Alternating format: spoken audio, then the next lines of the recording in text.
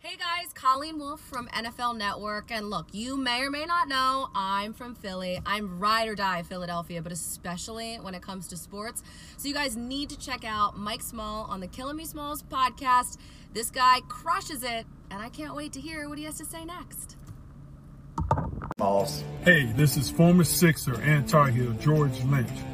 Smalls, you're killing me. Hi, this is Kenny Albert. You're killing me, Smalls. You're killing me, Smalls.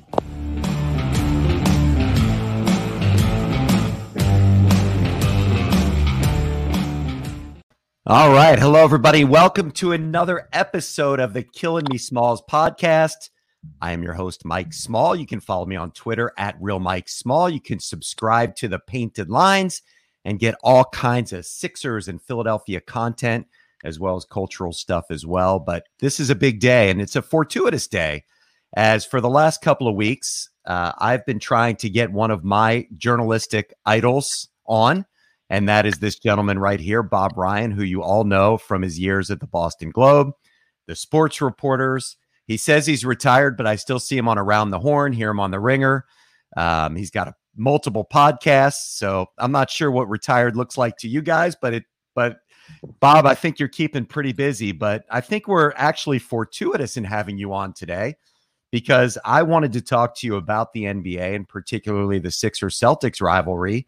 And just a couple hours ago, Shams Charania from The Athletic reports that the Sixers and Celtics are discussing Ben Simmons going to Boston, and the Sixers want Jaylen Brown. I'm going to guess that you don't love that idea. And welcome to the show. I want to clarify retirement. It is a technical term. But no, seriously.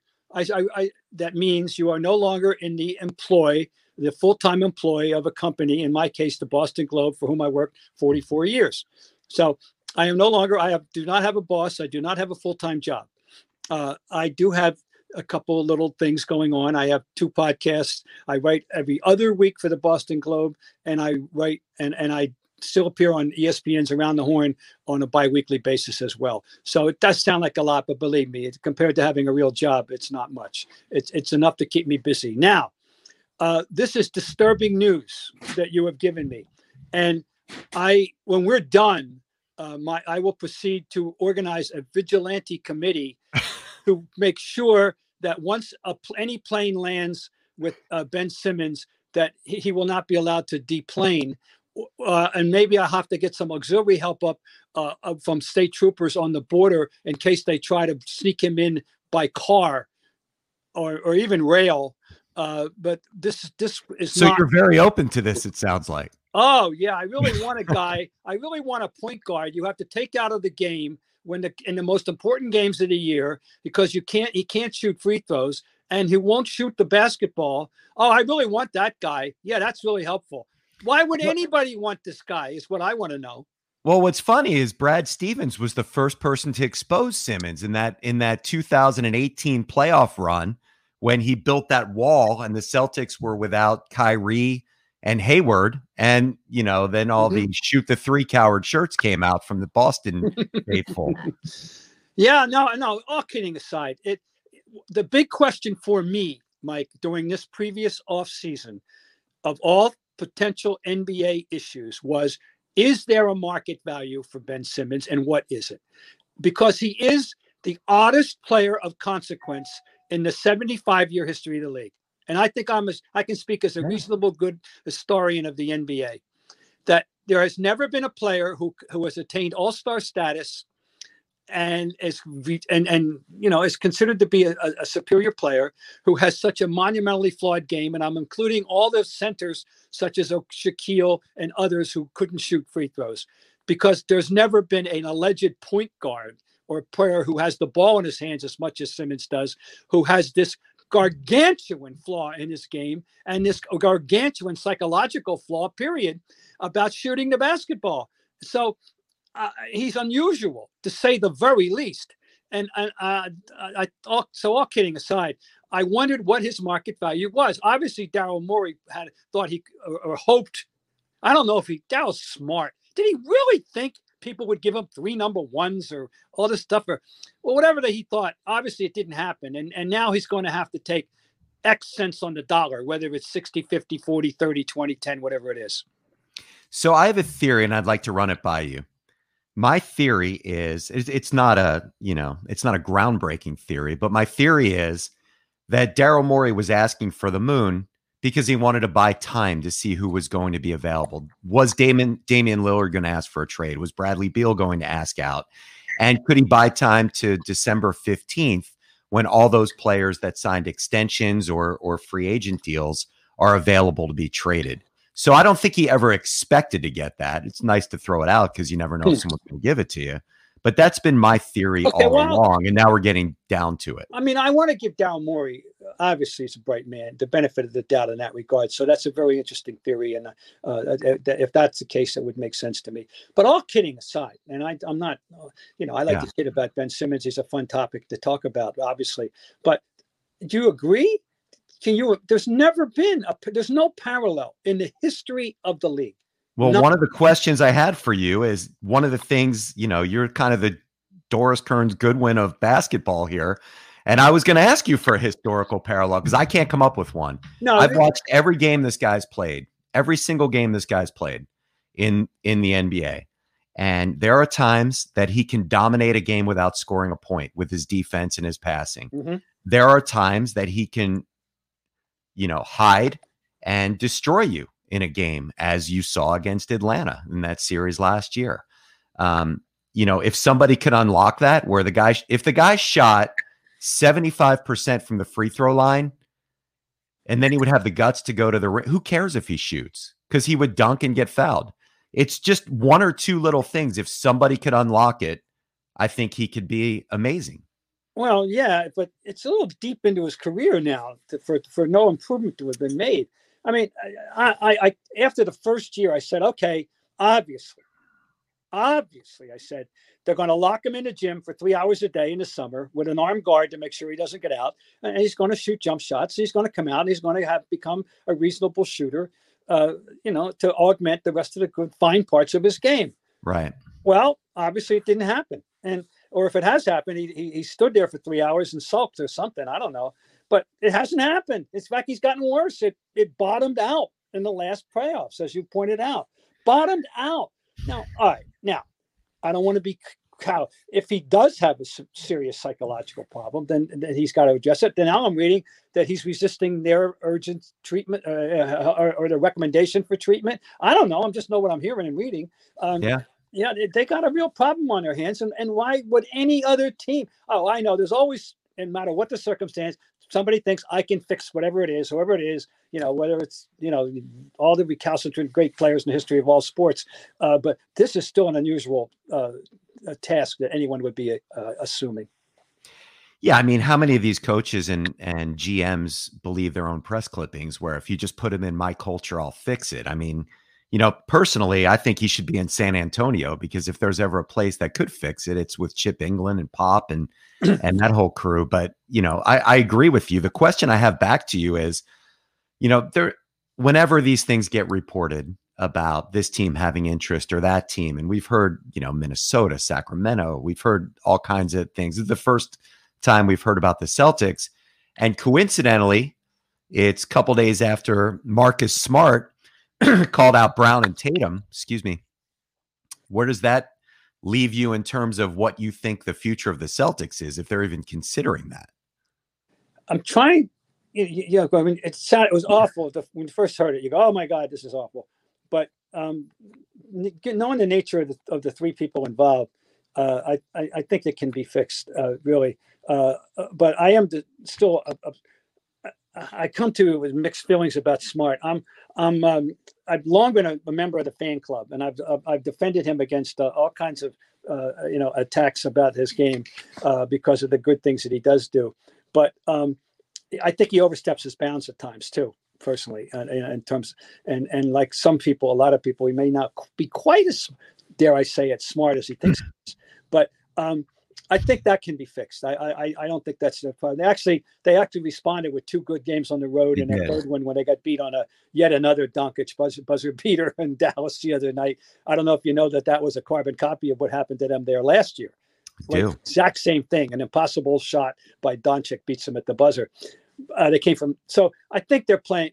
They seem to have, righted the ship a little bit. We'll find out. Anyway, but I'm not positive, but it looks that way. And Tatum, by the way, bounced back with a big game the other night. And anyway, so that's their issue. I mean, let's be honest. They're all great players. I mean, Tatum and Brown are great players. The question is, will it work together? I know, and and that is a question. And it's the Simmons and Embiid thing, right? Yeah, except the nature of the game. The one guy, Embiid's a 5, or he's a 4.5, or he's a 6-2, or whatever guys a modern big is. He is one of the if not the quintessential modern big. Yeah. That's fine. Whereas Tatum is a forward, Brown's a forward. That's it. Period. I mean, that's it. They still are recognizable as forwards. But it's so anyway. But they do need to play better together more consistently. They have on many occasions.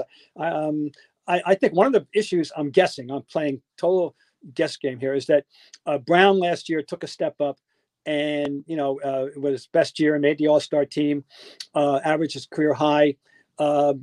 He's still not Tatum.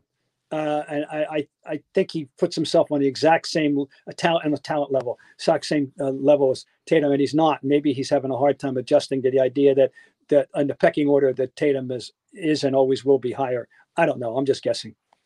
So if you had to keep one, you're keeping Tatum for sure. You're keeping Tatum, yeah. Yes, I am, and that's it. Therefore, And by the way, I know reputable people who would like to trade Brown for some people. And there's one good friend of mine who I would do a podcast with, Jeff Goodman, who's been selling Brown for Beal for for a year. He's in love with Beal, and I've resisted it, but Bradley Beal's pretty damn good. So that's another matter. Oh, maybe there's a 3-way trade coming. Who knows? Yeah. I mean, I know the Sixers have been looking for another trade partner, but I want to get into the Sixers a little bit, and then I definitely want to come back to the Celtics and the rivalry, if that's okay. Sure.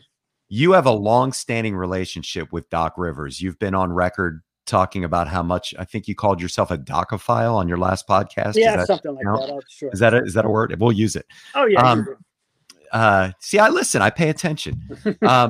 With Doc, my thought was, all right, Ben Simmons is being enabled by Brett Brown.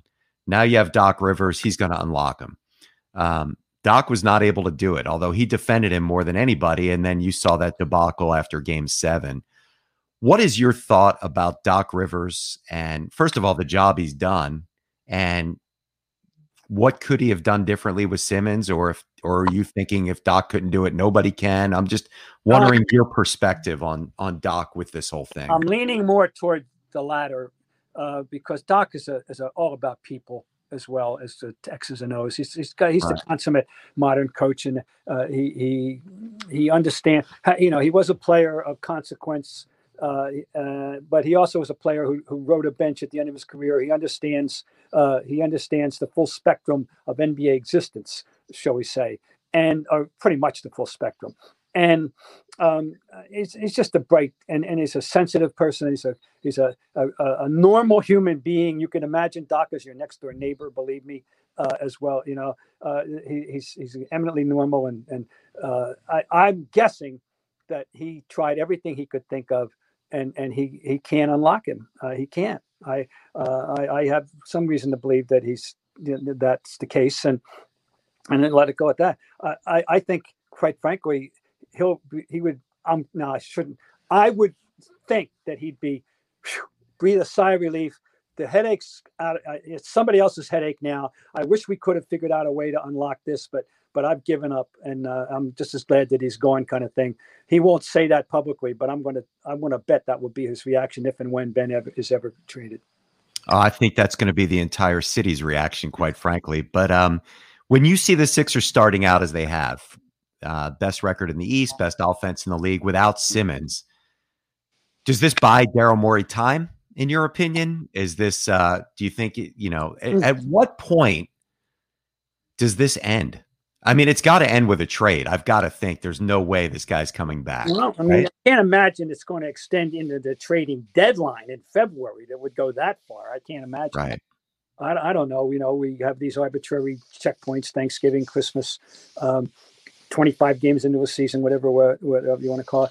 I don't know. I mean, that's a good question. Obviously, I don't know, but they have to be feeling good about themselves the way they're playing, and more power to them. I mean, but Embiid's a tremendous talent, and they have one of the most underrated players in the league, and Seth Curry, I think, and people are starting to, if they haven't realized by now, that he's pretty good.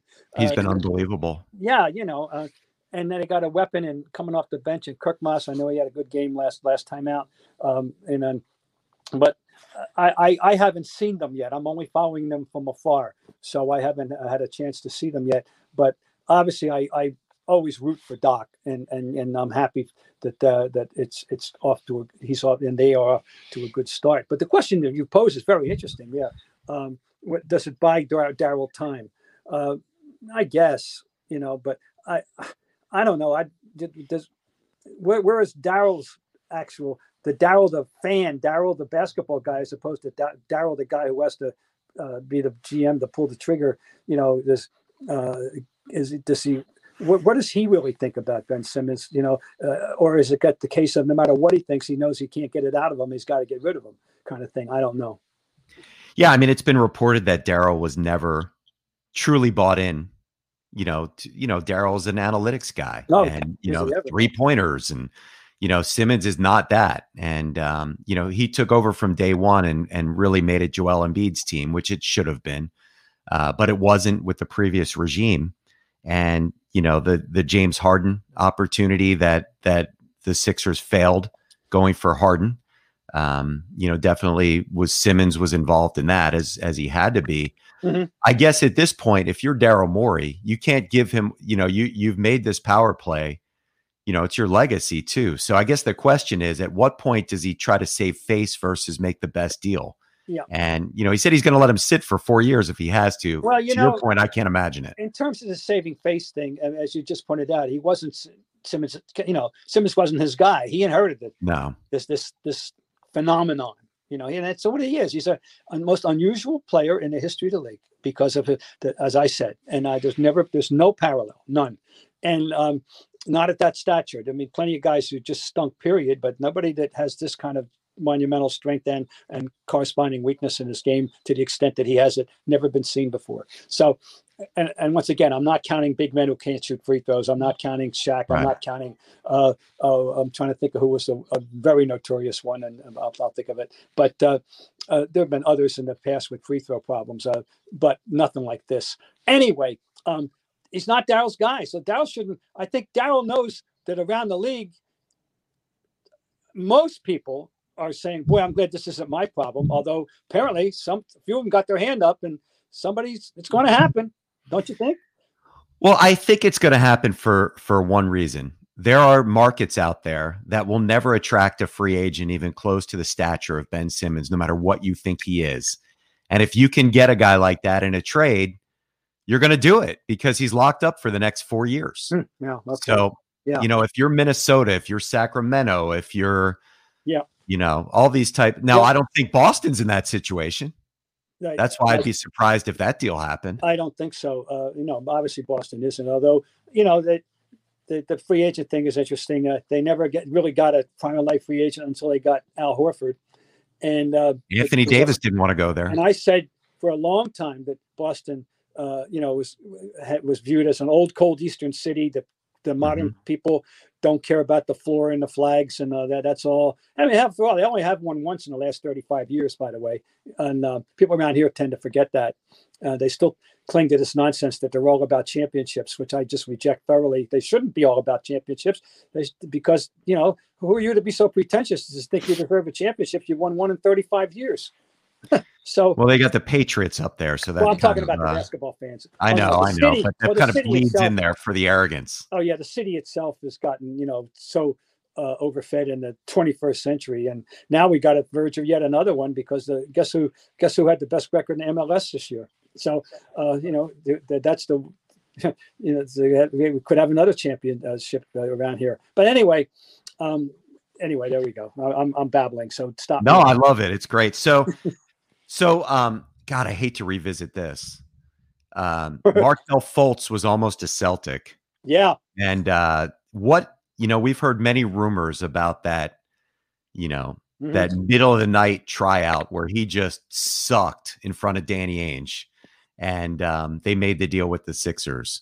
Do you have any insight on that looking back a couple of years? Not Have you really. heard stories? No, because the flip side of that is the positive nature of Tatum and the fact that there's, that Tatum was so enticing to them, and they felt he was every bit worthy of being that a number one as Markelle Fultz was. But so I don't have anything. I just heard the same kind of stuff you heard. Well, I think in Sixerland, we're hoping that the Matisse Thybulle Carson Edwards trade made up for that. Probably not, but not terrible. Yeah. Okay. Now, Carson Edwards, talk about comet flashing across the sky. He got people teased around here by making 8 3-pointers in one period in an exhibition game in Charlotte last year. Yeah, and that was it. That was it. That was pretty much the sum total of his Celtic contribution. I wish him well. He's apparently a fine young man. I really thought he was going to be okay. I liked him at Purdue, but it just hasn't happened. So aside from those two deals, historically, have the Sixers and Celtics ever connected on a major deal? I can't think of any. Not major. And it's funny you mention that because the peak of paranoia, if you will, came in the 80s at the who was the draft? There was a draft, and I know specifically that Pat Williams and Red, well, it wasn't really Redmore, it was Jan Volk who was running the team then.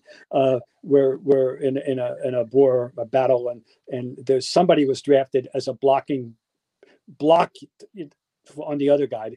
They basically, the team took the one guy because they didn't want the other guy to have him, which very rare in history of the NBA. But that rivalry was really sizzling back in those days. I think it's cooled off. I don't think it's as vibrant as it was, but I can tell you I've been up here for 53 years. That rivalry, I remember Bird, for example, everybody framed the Celtics in terms of the Lakers. And when Larry retired, he told me that the rivalry that stoked him the most was Philadelphia at the time. And I can believe that. Well, that was my era of growing up, Bird and Dr. J and Moses and Tony and, all that stuff. That was wonderful stuff. That was the glory days for me. I remember in the 79 exhibition season. No, I know 80, I guess it was. I remember in 79, Birds were rookie 79-80. Mm-hmm. And the Celtics go and win 61. They get beat by the Sixers in the playoffs. And they got beat by the fact that they were that Darryl Dawkins and Caldwell Jones overwhelmed them up front physically because the Celtics were very small with 6'8", 6'9", 6'5" front line. And that's when they went out and got McHale and Parrish and changed not only the Celtic history, but the league history. Anyway, I can remember the Celtics played the 76ers in an exhibition game at St. John Arena at Ohio State when Bird was his second year. And the Sixers beat them. And I remember they were still a benchmark team, and I remember thinking the Celtics, this is the hurdle they got to climb. They got to be able to beat this team. And of course they went up doing so in a very dramatic, as fashion in 81, coming from 3-1 down. But then the reverse in 82, right? Yeah. And then in 82, the same thing. They came from 3-1 down, but this time the Sixers shocked the world. They won that seventh game in Boston, fair and square. Yep, the beat LA chance. Yeah, Dr. J had a real big fourth quarter, and they won that game. But that was the peak of the rivalry at that point. And then but Andrew Toney, my feeling, you're looking at the regional president of the Andrew Toney fan club. I think he's the most forgotten great player in NBA history, certainly in my time. And that people forget how great he was. And the only thing that did him in was not one, but two injuries. He was ridiculously unstoppable, frankly, for most people. And, I just hope people remember how good Andrew Toney was. The Boston Strangler is the best nickname and most apropos nickname of all time, in my opinion. Although I got to give, Larry Legends. I called him, he played with contempt. He was a contempt. He looked at you with contempt. Double teaming made him laugh. I mean, really? You kidding me? Yeah. I mean, it was money in the bank when he would go to the basket. Then just the third one. That shot off the backboard right in every time. And then, he had great range. He could go to the hoop at will, go left or right, and don't foul him. He's going to make them. I mean, and he seemed to be more happier when somebody was on him than it was when he was wide open. That was like no fun. Too easy. The NBA is at its best when the Sixers and Celtics are both good, and they have contempt for each other, to use your word, as they did over the last couple of years. Although the last 2 years, it's kind of slipped a little bit. Yeah, well, it's all it's been, you go back to the Wilt Russell days, obviously, is all, Sure. it really heated up then, and so now you got to go all the way back to the early '60s. But boy, you go back and do research anybody on some of those series, and and then of course the '65 was the Havlicek stole the ball series, and '60s, oh boy, on and on. And then '67, the Sixers beat them in 5 and win the deciding 5th game, 140-116, and that's laying it on pretty good. And that's pretty good memory right there. Went for Wilt's numbers in that game. You ready? 29, 36, 13. That's not bad. Wow. Is Wilt underrated when you look back at him? When you start hearing everybody talk about, Michael Jordan and LeBron and these guys are the GOATs, and you think about Russell's championships and Wilt's individual ability, where do, I know that you had a vote in that top 75, but where do Wilt and Russell fall in your opinion, with these guys? Well, first of all, you have to separate centers from the non-centers when you're talking about who's the GOAT, because the job descriptions are so dissimilar that it is truly an apples and oranges. So that's number one. When you're talking about who's the GOAT, you got to talk about, think about all around players, guys who can do everything, play offense, defense, handle the ball, shoot the ball, blah, blah, blah. Obviously, that's not the job description for centers, although now the modern bigs are asked to do more than a different, but it still isn't the same as everybody else. So look, any discussion, Mike, of GOATs and top players, any discussion, at the least in the top 10 are 3 centers, very possibly in the top 5 of greatest players in the history of the league. 3 centers in some order, depending on your preference: Bill Russell, Wilt Chamberlain, Kareem Abdul-Jabbar. They are in any discussion unarguably in the top 10, and I believe firmly in the top 5. The top 5 players. Where does Hakeem Olajuwon fit in there? Not too far back. He's number 4. Yeah, he's the 4th best center. And then you got Magic and Michael and LeBron, and there's your best 5 players of all time. It's very simple, really. I don't think it's that hard, and it's not that hard. And then the next guys up are Bird and Magic. And they're 6 and 7. And to me, that is non-negotiable. Those are the top 7 players of all time right now. Now, there's one other guy now knocking on the door, and that's Durant. And then there's Curry, who's the greatest shooter of all time. And he's probably a top 10 already. But Durant's the next one up. If anybody's and followed by Duncan. And or if you might argue the other way around, and I wouldn't fight you on that one either. But those are the next 2 guys up.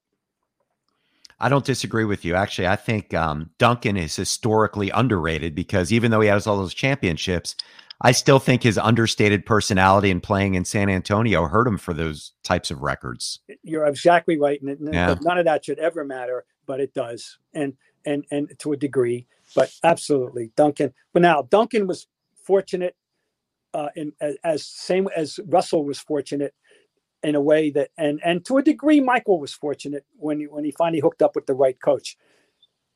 Duncan would not have been allowed to be himself to the extent that he was if he played for someone other than Pop. I really believe that. That's the perfect marriage right there. And Russell told people, including myself, me to my own face, that there's no way he would have won all those championships, as many as he did playing for anybody other than Red. He would have won some, but not as many. And that he needed to have a guy that understood him the way Red understood him. And so there's that. All right, now back to Wilt, because that's how this all got started. Yes. Wilt, the only comparison to Wilt in terms of physical dominance in the league is Shaq. And my quarrel with Shaq and why I rate him below Olajuwon is I think he was an indifferent rebounder for his size. I can't. It boggles the mind that guy with that body and that agility and that athleticism, with the 280, 300 pounds, whatever, never led the league in rebounding. That he should have led it every year. And rebounding is want to. Number 1, here's the rules of rebounding. 1, you want the damn ball, or don't you? 2, establish position. 3, hold the position. 4, go get the ball. jumping is the least important asset of rebounding, and the number one important asset is do you want the damn ball? And that's why Moses Malone, by the way, we shouldn't ignore in these discussions as to how high he rates. So, but Wilt went and got the ball as Russell did. Wilt, look at the game was different, of course, but Wilt's numbers are just science fiction when you look at it now. Yeah. I mean, averaging 50.4 points a game in a season. Now, he played for a coach that allowed him to do that, Frank McGuire. That wouldn't happen with Red, I can tell you that. But Wilt should never be, my God, forgotten. He's still one of the great phenomenon in the history of American sport. How do you think? Last question for you. I know I've kept you long. Oh, no problem. I could do this for another 3 hours, to be honest with you. I love this, and I can't thank you enough. It's really an honor to have you on. I grew up watching the Sports Reporters. I read your column. Back when I used to actually get newspapers, like the physical newspapers. That was pretty fun. There's nothing to prevent you from getting a newspaper. I don't want to hear this. I read 5 a day. We get 2 delivered at home. We get the Globe and the Times at home, and I go out and I buy the USA Today, the Boston Herald, and the New York Post. I buy my Philadelphia Inquirer. I admit that. Okay, I do. No excuse. I'm sorry. No excuse. No excuse. None at all. Not for any literate person. Any literate person should still be holding the newspaper in his or her hand. Period. Somebody did one of those. I regress a little bit. Somebody did one of those things. Said something like, "Name something that kids today would never understand." And my answer was believing what the guy on the news says and going out and buying a newspaper and believing what everybody in the newspaper says because the sources were vetted. And people are like, who reads a newspaper? And I was like, oh, good Lord. But in any event, yes. Wilt, athletically, would it hold up today? If you put Wilt today on the Orlando Magic, oh my God, would they be a top team? Any team that had Wilt today with the modern athleticism, the rest of these guys, I mean, who's better? Who's out there that would stop Wilt from doing what Wilt did? Nobody. There's nobody in the game today who's going to stop Wilt from doing what he wanted to do.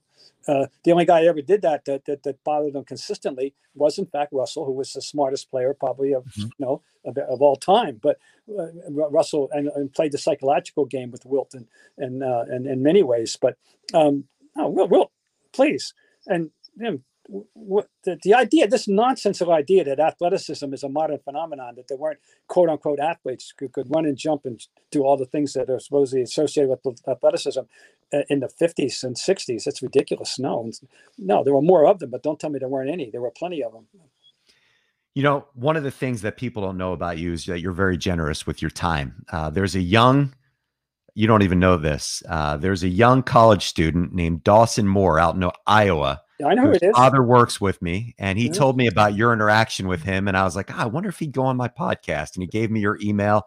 Just the fact that you're so giving of your time for things like this and for young aspiring journalists, you're a credit and national treasure. And I really can't thank you enough. And I hope I can get you back on here one day. You know how to get in touch with me. I'd be glad to come back, Mike, anytime. I do. Absolutely. We'll get you loaded with some better technology next time. We had a lot of fun getting that working, but oh yeah, it's an honor to have you on here. Bob Ryan from everything. I think 16 books. Is that correct?